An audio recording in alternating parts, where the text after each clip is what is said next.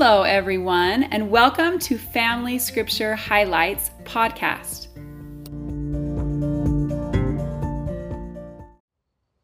In Acts 16, we like that Paul and Silas prayed and sang praises unto God. Then there was an earthquake and they were freed from prison. We liked that the guards said, "What must I do to be saved?" And that he was taught, "Believe on the Lord Jesus Christ." In chapter 17, we liked that they received the word with all readiness of mind and searched the scriptures daily, whether those things were so. We noticed that he told them, "Ye ignorantly worship to the unknown God." We loved that they said they should seek the Lord, if happily they might feel after him and find him, though he be not far from us, for we are his offspring. In chapter 18, we like that the Lord told Paul, "Be not afraid, but speak, and hold not thy peace." We also noticed that there were women missionaries.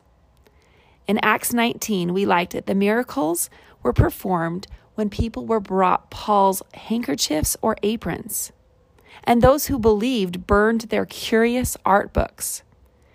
We noticed that they had been baptized in the past unto repentance, but not in the name of Jesus, nor received the Holy Ghost.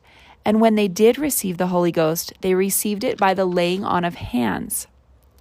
In Acts 20, we liked that they were serving the Lord with all humility of mind.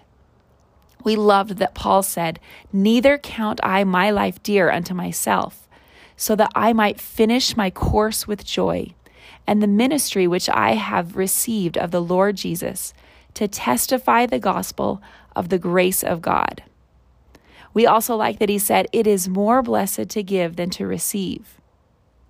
And we liked that the word of his grace is able to build you up, and that we should take heed and be overseers to take care of the church Jesus has purchased.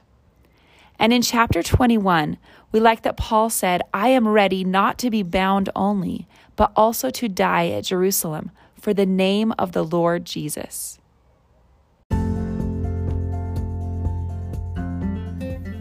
Thanks for listening to Family Scripture Highlights.